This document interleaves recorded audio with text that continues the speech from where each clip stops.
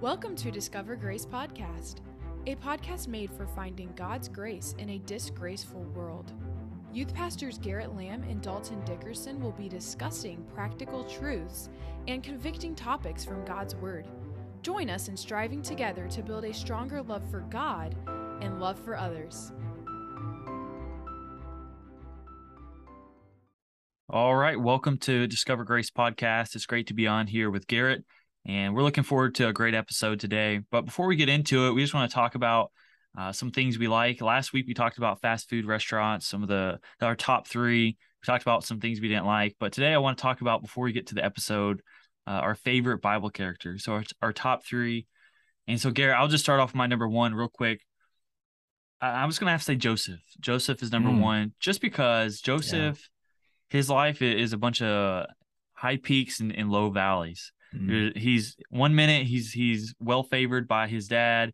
Next minute he's thrown into a pit, to going to become a slave, and then becoming high in the palace there, working for Pharaoh, to being lied about, being thrown into prison, to rising back up to the kingdom. I would say Joseph, and throughout the whole thing, had a great attitude. So Joseph is definitely, I think, my number one. When it comes to favorite Bible characters, someone I like to read about. So what about you, Garrett? Yeah, Joseph's great. I would say my number one, though, would be David. I mean, to me, David's just, he again has like the highs and lows of life. But he just has such an amazing story. And obviously with his writings and Psalms, I feel like I can relate to what he's talking about in the Psalms. A lot of his feelings, his emotions. Also just seeing how God can use anybody. I mean, a shepherd boy that no one really cared about, and he had all these brothers that seemed like they could fit being the king better, but God chose him. And it was pretty. I just love his story. Obviously, David and Goliath, one of the most famous stories in the Bible. Just all throughout the Bible, I feel like David is described as a man after God's own heart. So that really is just something that I strive to be. And so that I feel like I relate most with David, and he's definitely top of my list. But I'd say number two would be Joseph, and Joseph would be number two just because all the trials that he did go through, and throughout the Bible, I'm sure he did, but there's no written recording of him ever complaining. And he was just always positive, always looking at the best in life, even with the circumstances. And in the world that we live in today, a lot of people base their life on their circumstances, and you can't do that. You know, Joseph is a prime example of that, where he took his circumstances, made the best of it, served God with his life, and God blessed him for it and gave him a great nation to rule over, being second in charge, reignited his kindle with the Lord, and also just bringing his family back to him. All sorts of cool stories in that book of the Bible in Genesis, talking about Joseph. So it's hard. David and Joseph are like 1A and 1B, but Yeah, I'd say that's probably my favorite is David and then Joseph.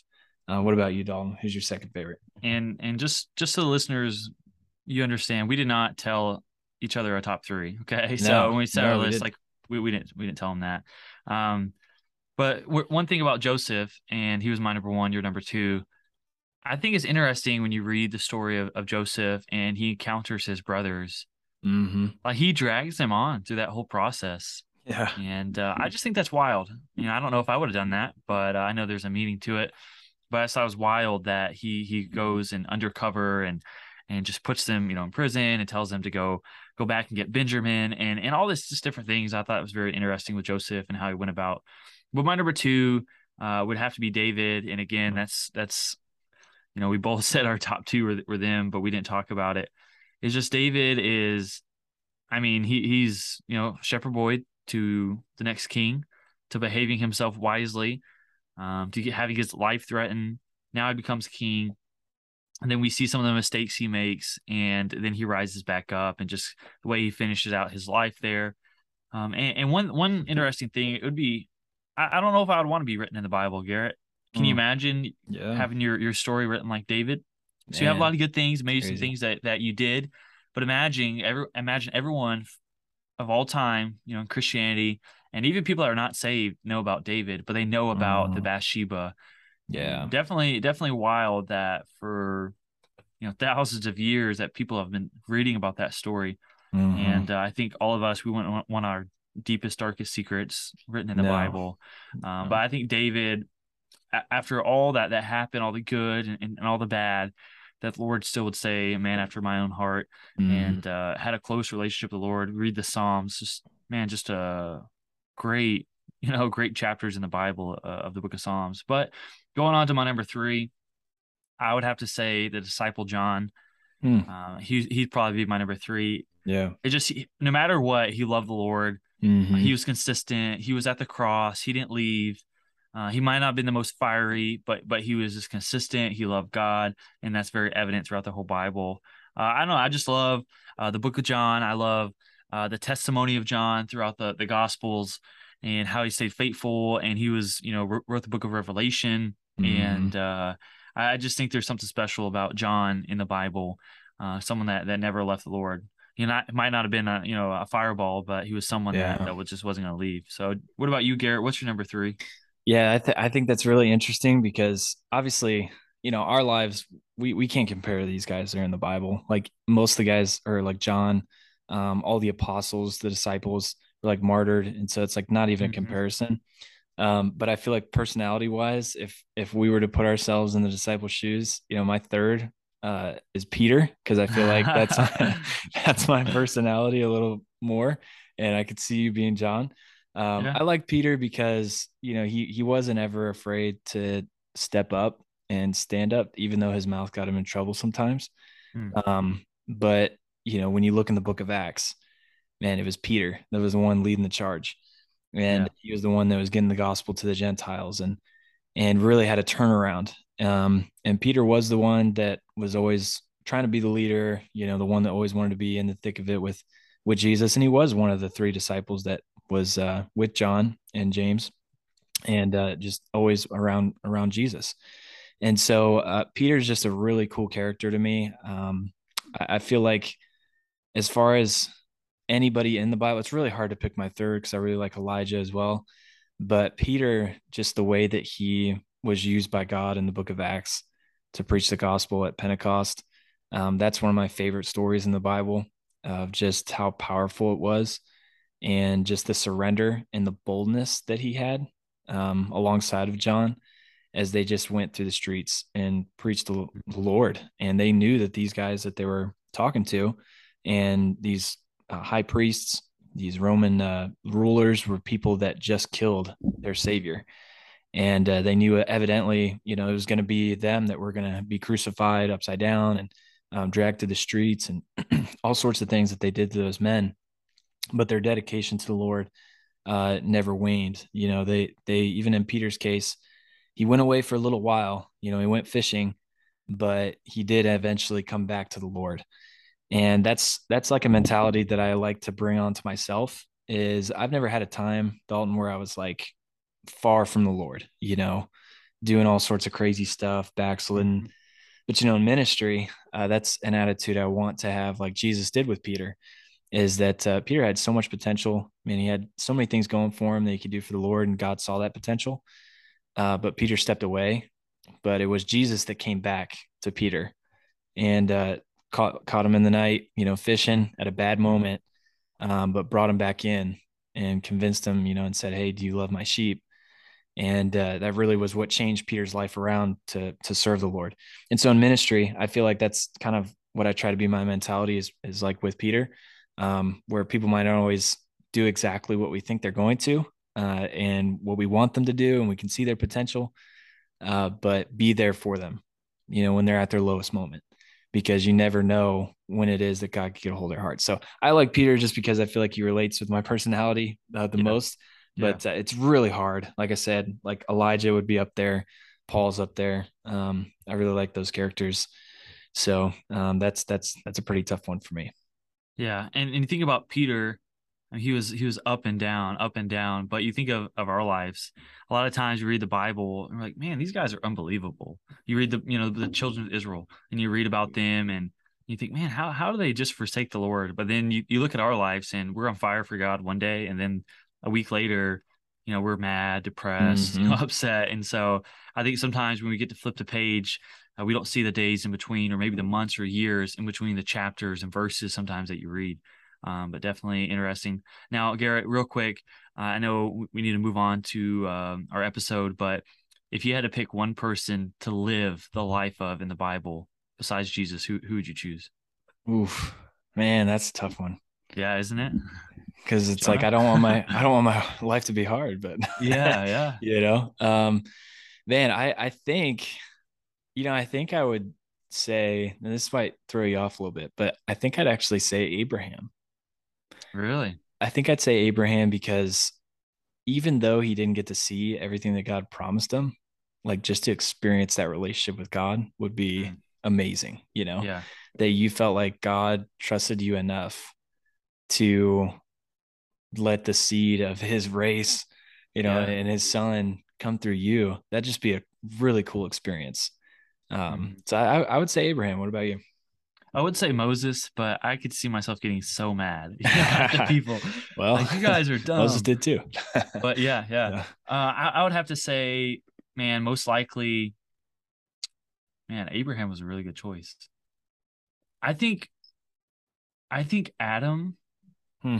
Yeah. it would be, of course, everyone would know my failure, of bringing sin into the world. But imagine being Adam in the Garden of Eden Yeah. and walking, with the Lord, and then having to experience, hard life you never had. So I would say maybe Adam, or it would be interesting to be like James and to Mm-hmm. grow up with Jesus. Yeah. And we know that, at the beginning he didn't believe that he was Christ, but just to see him in the house, it would be neat to be James, and then later on getting saved and becoming a pastor and whatnot. Yeah. But yeah, I would probably say Adam or James. If I had Yeah. to pick one, it'd be James. Yeah. That'd be really cool. Let's jump into the podcast today and some of the things we want to discuss. We want to go over, of course, we're doing verses as our kind of our theme through this season 3. We're going through one thing versus another.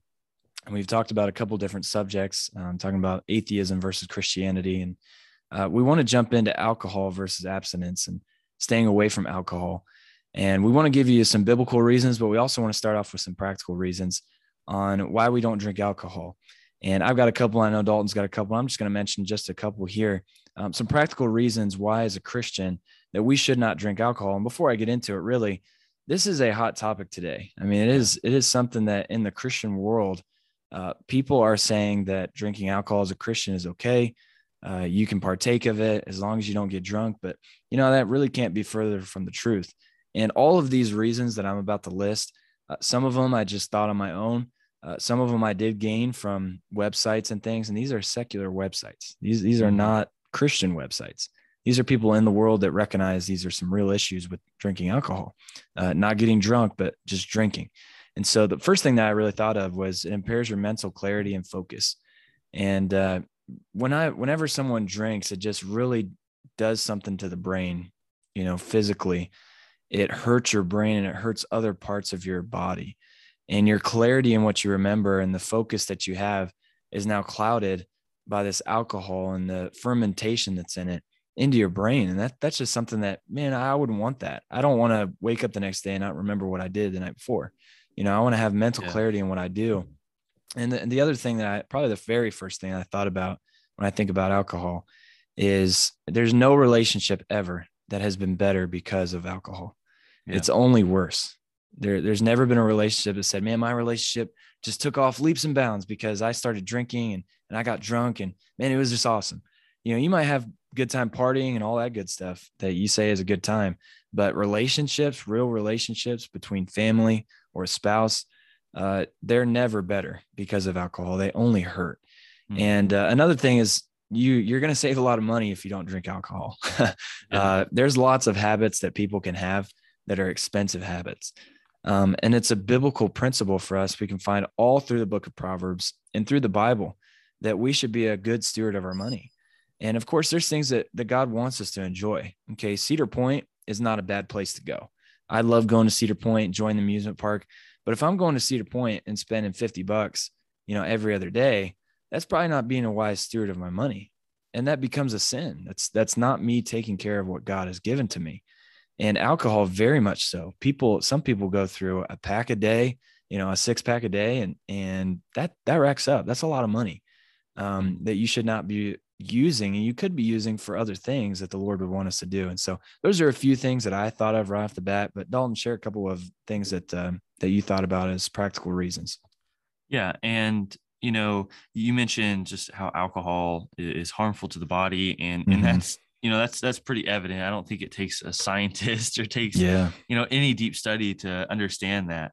You talked about it hurts your ability to remember and your brain function, but you can even research even moderate drinking, not even being drunk. They've come out and they're saying it's even harmful to drink little amounts of alcohol, and it hurts your brain cells and it's damaging to your brain. And they've came out with that here recently. You can even check on that. So not only is being drunk harmful to you, but moderate drinking, it harms your brain. It harms your ability to think and to focus. Right. And we know that alcohol, it hurts your organs, your liver, your pancreas, and your heart. Those are all studies that have shown that alcohol it negatively affects that. And you talked about kind of alcohol is expensive, and this is kind of out of nowhere. I was thinking about, going to MLB game. Growing up, we went to a lot of baseball games. Atlanta Braves was close by. Went to the Reds games and a couple others, and we were big baseball fans growing up. And I just remember seeing those guys walking around with the beer carriers and trying to sell alcohol. I just remember it being so expensive, and people would buy, 6, 7 of them. And I looked up, how much does it cost, at an average game to get one drink? It was $6. I understand not every day you're going to go to MLB Park, but man, alcohol is just expensive. An everyday habit, something on the weekends, you go to the bar, just you're buying other people drinks. It's just expensive. And if you want to throw your money down the drain, that's one way to do it. And of course it's extremely addictive, but on average in the world, about 140,000 people die because of alcohol related accidents. And that's just crazy. It's like 300 a day. I think 380, if that number is right, that people die. And, I think one of the worst things out there is alcohol. And I know back like in the early 1900s, mid 1900s, there's a pushback against alcohol. And I wish that would come back. I think alcohol is something that everyone should just cast down. But again, it makes a lot of money for these companies. Everyone, a lot of people love alcohol, but man, it just causes so much harm. 28% in 2019, 28% of driving fatalities was because of alcohol impaired drivers. Fatalities, that means people that have died that were because they were under the influence. And just alcohol is just, I don't think there's any good benefit to having it when it comes to a practical reason for sure. And you mentioned, Garrett, about your relationship has never been improved by alcohol. And I thought that was a really solid point. And I know, your life, Garrett, alcohol hasn't played a major role in your life, people that are around you. But, personally in my life, I've seen the damage that has come from alcohol, just relationships being hurt and damaged. And just, I've seen firsthand kind of what alcohol does to someone and just kind of changes who they are. And I've seen that in different family members at different times, and just, it's just not good, for, the family, the relationships. It puts a strain on them, and just, it's not what you want to show when you want to improve your relationship. It just causes harm. I think of Genesis chapter 9, the first time alcohol is ever mentioned was a negative way with Noah getting drunk in the Bible when he made fermented wine. And just alcohol never, adds to the situation, it always takes away. So there's just a couple of practical reasons I thought of as well. And I think there's many more we could probably talk about. Yeah. And Dalton, I think one thing that really sticks out to me when I talk about this is I've never drank alcohol. Okay. I've never tasted it. I don't believe my dad has ever tasted it. I don't believe my grandpa's even ever tasted it. So alcohol hasn't played a role directly in my life, but I can see the effects in other people. I can look and gain wisdom from what other people have done in their life experiences. And there's many people out there that will say, well, don't knock it till you try it, or at least maybe I won't be the one that gets addicted to it. I'll be able to control it. Well, I mean, that's a real dangerous spot to be in. Yeah. I've seen people jump out of an airplane without a parachute, but I'm not the first one to sign up to go do it. Okay. They have plans in place, or they do what they do, and they're stunt, have stunt people, and they do all sorts of crazy stuff, but I'm not the first one to sign up to do it, because there's a lot of people who have jumped out of an airplane without a parachute and they didn't survive, and they had a lot of things that were problems with them. So, I'm not going to look at someone else's life, and maybe one example, someone drinks moderately and they might have a control on it, but there's still other areas that we talked about practically that is going to hurt. You are still spending that money on that you could be using for other things, and you're still harming your body. You might not be able to see it on the outside, or it might not affect the outside of their world, but on the inside, it's still damaging their liver, damaging the brain cells that they have.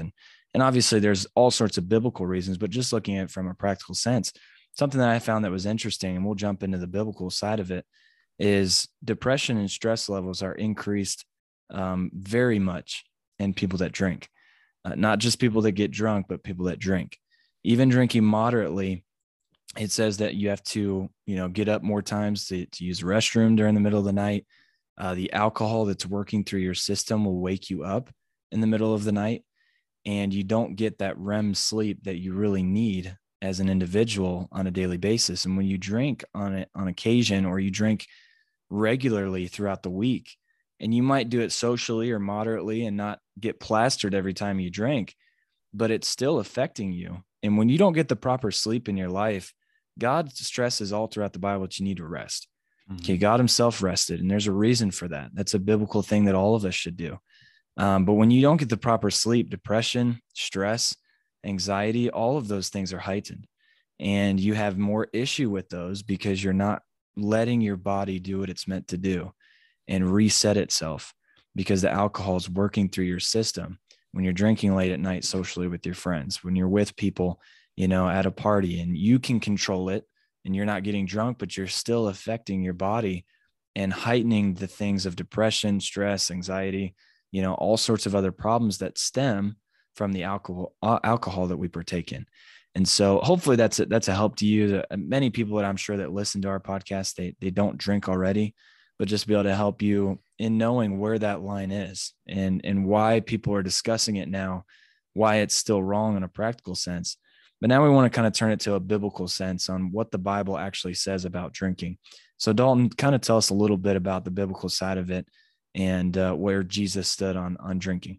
Yeah, definitely. And I just want to start off with Proverbs 21. It says, wine is a mocker, strong drink is raging, and whosoever is deceived thereby is not wise. At the very least, you're not wise. Wine is going to mock you. It's going to cause you to rage. You could preach a sermon off just those three things. But, if you want to be made fun of, you can just, get drunk. You look at YouTube and you just search drunk people. I'm sure you're going to find, hundreds, if not thousands of videos of people being, making themselves a fool, all because of alcohol. But, as I think of biblical reasons why, we shouldn't drink alcohol, I think the first thing that we should clear up in the ear or the air is the fact that Jesus turning water into wine. And we're just going to start right off the bat by saying he did not turn the water into fermented wine. Just a couple things about that chapter there is John chapter 2. They're at a feast, they're at a wedding, and they have ran out of wine. And Jesus is Mary confronts Jesus and tells him, and he goes out and turns these water pots into wine. In verse 10, it talks about how it says they have well drunk. It's not say they are drunk, or it says that they have well drunk. So they had these people at this feast had already had wine to drink, unfermented, grape juice. They had already had plenty, but yet they were not drunk. It says have well drunk. But even if these people at this wedding, if they were drunk, and Jesus were to turn the water into fermented wine, he would definitely tip them all over to sin. And that's just a contrary to what the Bible has to say. God is not going to, tempt someone to sin, or he's not going to cause someone to fall into sin. And so he definitely did not turn this water into wine. And Garrett, before we kind of get into things, there's a one wine theory. That means every time you see the word wine, that means it's fermented. But then there's two wine theory. That's where we stand, is that there's fermented wine and then there's grape juice mentioned throughout the Bible. And we could get into the storage of how they stored, unfermented wine, the grape juice, and they had methods. And I'm just going to give a quick shout out. There's a book called Should Christians Drink Wine and Alcohol? It's by Ben David Sinclair. It's actually, it's a short read. I don't know, Garrett, if you've read it, but it's like 50 pages, but it's a very good book. And I think there's been one book that's cleared up this issue in my mind. It's been this book here, but it goes in details about different methods and ways. And historically they have stored, grape juice. And because a lot of people that believe alcohol is fine, they see the Bible is for, fermented wine. They like to say, well, they didn't, historically they didn't have the means to preserve grape juice, but that book kind of talks about it. And just a couple things, 1 Timothy 5:23, that's another hot topic issue of people that believe in moderate drinking. It talks about, drink no longer water, but a little, I believe it says a little wine for thy stomach's sake. And just, if you just look into it, if you have stomach issues, alcohol is not the way to go. It actually causes worse problems. And here, in that this same book of the Bible, Paul has told Timothy that if you're going to be a preacher or an elder, even goes into deacons, that you should resist wine, the fermented wine. So why would he be, here saying it's fine when he just said it wasn't? And so just right there, it's just, a simple thing. Doctors have even said that grape juice is good for settling your stomach, and not, alcohol. It does the reverse effect. And so there's just a few things, but Garrett, I know you have some biblical reasons, some things that we go into, but I just wanted to kind of clear the air right there about Jesus turning the water into wine, and the fact that there is two different types of wine in the Bible, fermented and unfermented. And I think context, and I think, looking into the how it's used definitely comes in hand. Yeah. Thank you so much for clearing that up and telling the audience kind of where that is and where we stand, because, we can get confused if we look into the Bible. You can take one scripture, and if you just take one scripture, you would think that salvation and baptism, you have to do both to get saved. But you always have to compare scripture with scripture. And hopefully, I'm going to try to get a hold of that book that you mentioned, and that gives you a good resource. And in a 30-minute podcast, we can only give you so much of the knowledge that we have, but there's so much other that we can look into on this topic and other topics that we talk about. And so thank you, Dalton, for putting that in perspective. Really what I was pointed to is Proverbs chapter 23, and a pretty famous passage when it comes to alcohol. He goes through a couple things step by step of really what someone who is going towards alcohol, what the process is. And so I want to read those verses in Proverbs 23 and verse 29. It says, "Who hath woe? Who hath sorrow? Who hath contentions? Who hath babbling? Who hath wounds without cause? Who hath redness of eyes? That they tarry long at the wine, that they go to seek mixed wine. Look not thou upon the wine when it is red, when it is given his color in the cup, when it moveth itself aright. At the last it biteth like a serpent, and stingeth like an adder. Thine eyes shall behold strange women, and thine heart shall utter perverse things. Yea, thou shalt be as he that lieth down in the midst of the sea, or as he that lieth upon the top of a mast. Thou hast stricken me, thou shalt say, and was not sick. They have beaten me, and I felt it not. When shall I awake? I will seek it yet again." That passage, there's so much that we can gain from it, but just a few things that I pulled from it quickly.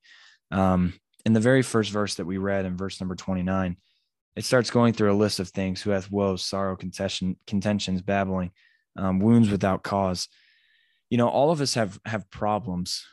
All of us have things that we deal with on a daily basis. Okay. All of us have some sorrows from time to time. We do have woes. We have things that we have to deal with. But many times people that are drinking and they enjoy to do that, they run to the alcohol, they run to the bottle before they run to God. Mm-hmm. And in this passage, it's saying that alcohol in turn is going to heighten these issues. You can get a temporary fix from a problem.